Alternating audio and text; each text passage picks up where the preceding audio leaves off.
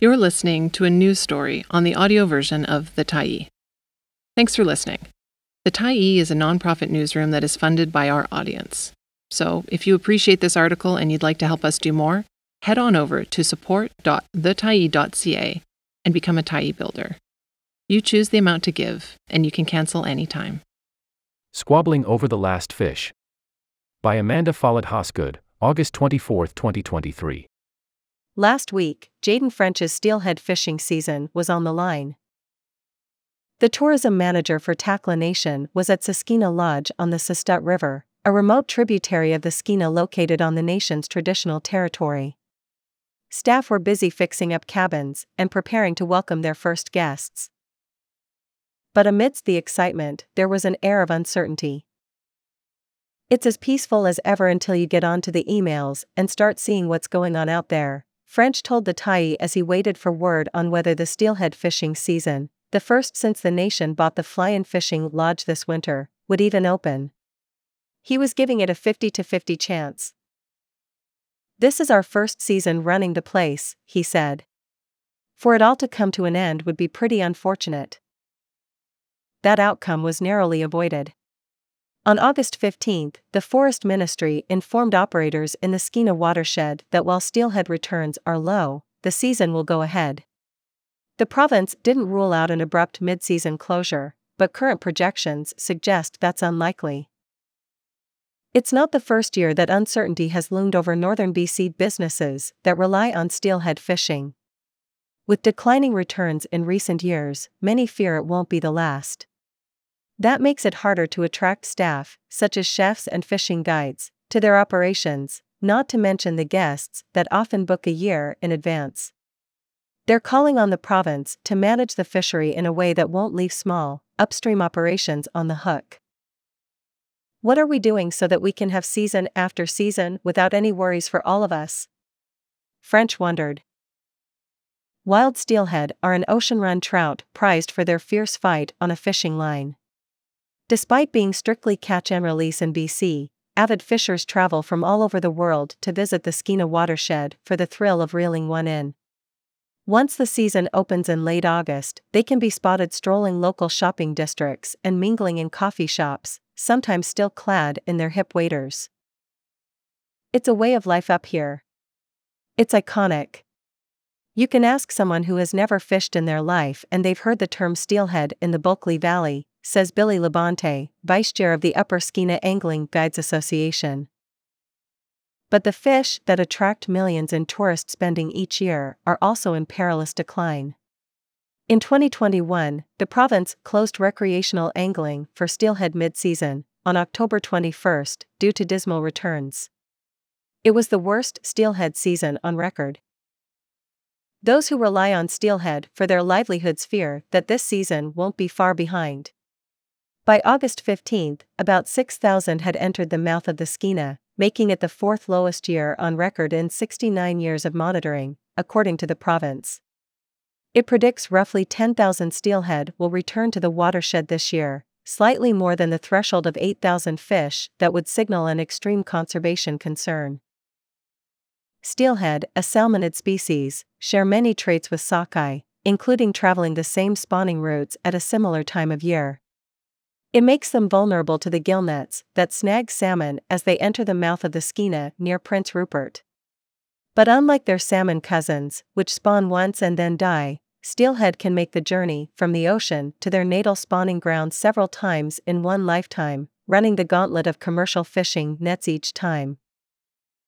In a statement earlier this month, the Upper Skeena Angling Guides Association called on the provincial and federal governments to immediately close commercial fisheries in order to protect migrating steelhead. On August 3, Fisheries and Oceans Canada, or DFO, did just that. But it closed the fishery not to protect steelhead, but because of lower-than-expected sockeye returns. To date, the only fishery that's ever been shut down due to steelhead concerns is the sport fishery, says Skeena Wild Conservation Trust Executive Director Greg Knox. A few hundred or 1,000 steelhead that are protected at the mouth of the river can make the difference between us meeting our conservation goals and upriver businesses being able to benefit from the resource. Labonte and Carrie Collingwood own Babine Norlake Steelhead Camp. The couple met through their work in outdoor tourism while Collingwood was working as a fishing guide at her father's wilderness lodge in Spotsylvania. Labonte has guided on the Babine River going back to the early 1990s. They began operating Babine Norlakes as a family business in 2011. But they fear their children won't have the same opportunities in tourism. "We're all just small-town people and we're trying to speak up against a huge barrier, like huge political power," says Collingwood, who believes they are up against a powerful commercial fishing industry. "It's pretty hard for small families to even try to raise a voice." The lodge hosts nearly 100 guests from all over the world during its season, which lasts until early November, and Collingwood estimates that each guest may spend close to $20,000 visiting the region. Some of them spend 3, 4, or 5 nights at hotels here in town, because it's such a beautiful place to be, Labonte adds.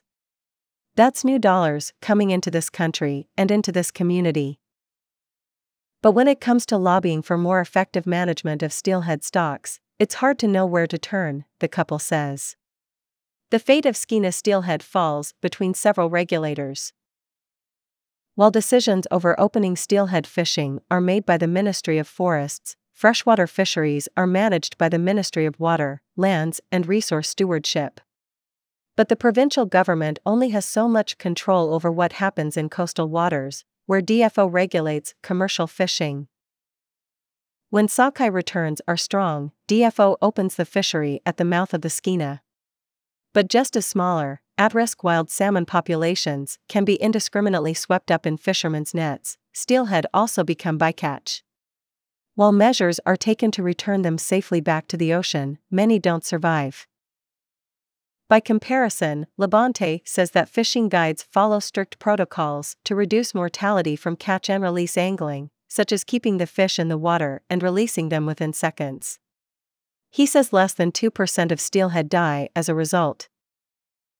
And that's of the fish that we actually hook, he adds. You don't hook that many when you're fishing with a fly rod.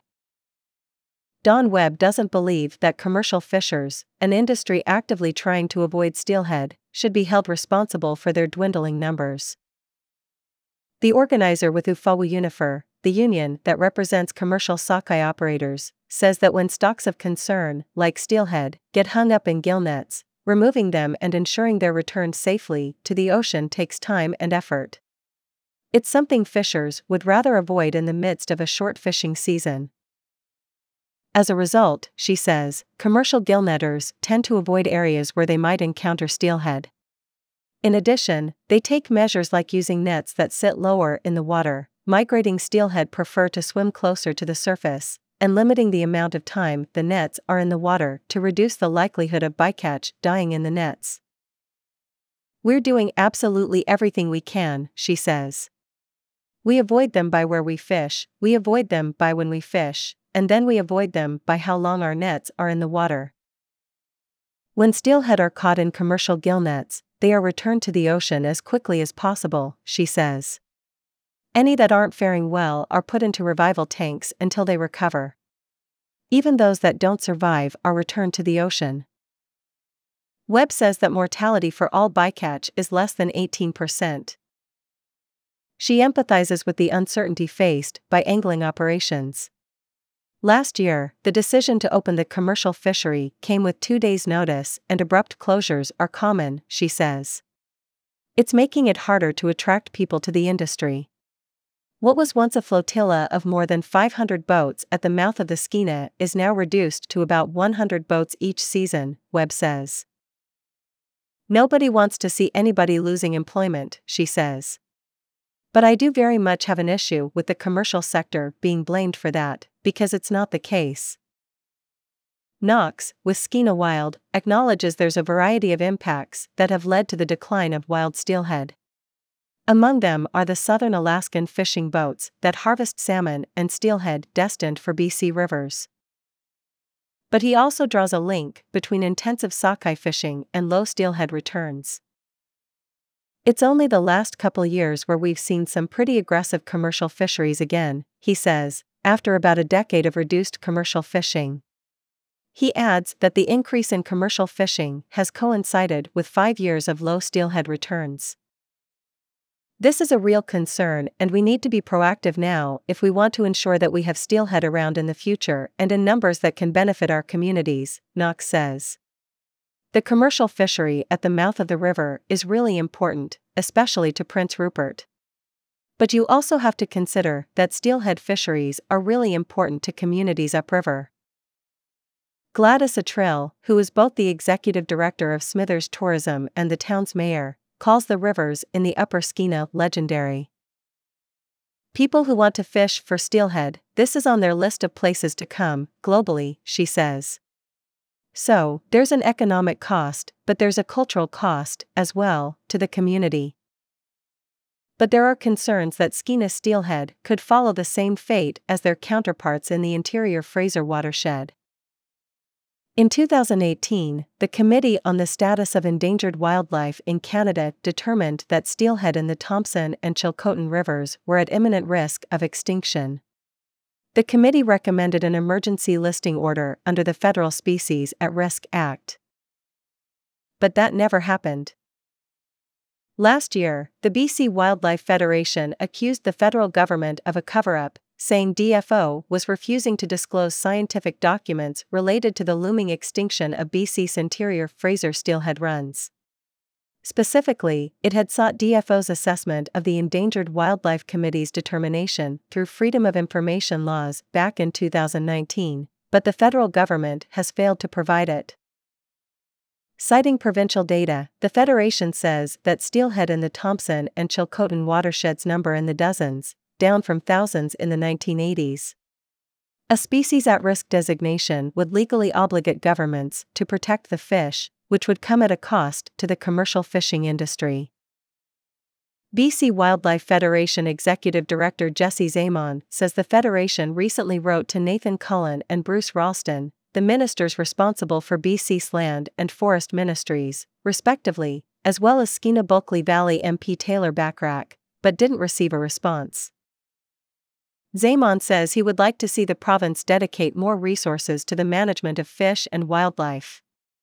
Without money and people, we can't address those problems, he says. If the province is not going to invest in them, our future is fighting over the last fish. Labonte and Collingwood also say they have written to both DFO and Cullen, who is also their MLA in Stakeen. They say Cullen appeared receptive when they met with him in June. But since witnessing disappointing steelhead returns this summer, we've heard nothing from him, Collingwood says. The Tyee requested an interview with Cullen, but he was not available. Earlier this year, as part of a DFO working group on salmon fisheries management, BC's Land Ministry called on the federal government to close the commercial fishery by July 31st, the date when steelhead begin appearing at the mouth of the Skeena. It made the same request last year, when steelhead fell, like this year, within the province's conservation concern zone, the ministry confirmed in an email. DFO didn't respond directly to the Tyee's questions about whether it considers steelhead returns when shutting down the sockeye fishery, as it did in early August both this year and last year. It said it had made the decision to not extend this year's commercial fishery beyond August 3rd after sockeye runs declined relative to earlier estimates. Like Zamon, Takla Nation's tourism manager fears that various sectors relying on salmon and steelhead could end up squabbling over the last fish. It seems like we're always fighting over scraps as far as wildlife goes, between First Nations, residents and guide outfitters or fishing lodges, French says. We're always fighting over who gets what piece of the pie, when we should all be focusing on everyone having enough. With this year's uncertainty behind them, it's now full steam ahead at Saskeena Lodge. Aside from a soft opening held earlier this summer, when they trained staff by inviting elders to the lodge to share stories about the territory, their first guests arrived this week. The lodge employs a handful of nation members, in addition to a lodge manager, chef, housekeeper and 2 fishing guides. It provides an opportunity for Takla youth to apprentice in various tourism jobs, and a source of pride for the nation. We call it a social enterprise, French says. We're in it to provide unique employment opportunities for our youth, to get them out here, get them working on the land in remote areas, and really push them to become whatever they want to be in life. The main goal is not to make money, he adds. But without a fishing season, the nation would be lucky to break even. While he's thrilled that the season is going ahead, the overriding issue remains. To me, it puts a huge spotlight on the mismanagement of fish and wildlife, he says, adding that the economy always seems to come second to sustainability. When I go out there and make decisions on the fishing lodge or the guide outfit, it's always wildlife first for me. Thanks for stopping by the Tyee today. Anytime you're in the mood to listen to important stories written well, we'll be here. And if you'd like to keep independent media going strong, head over to thetyee.ca and click on the Support Us button to pitch in. Finally, big thank you to all of our Tyee builders who made this story possible.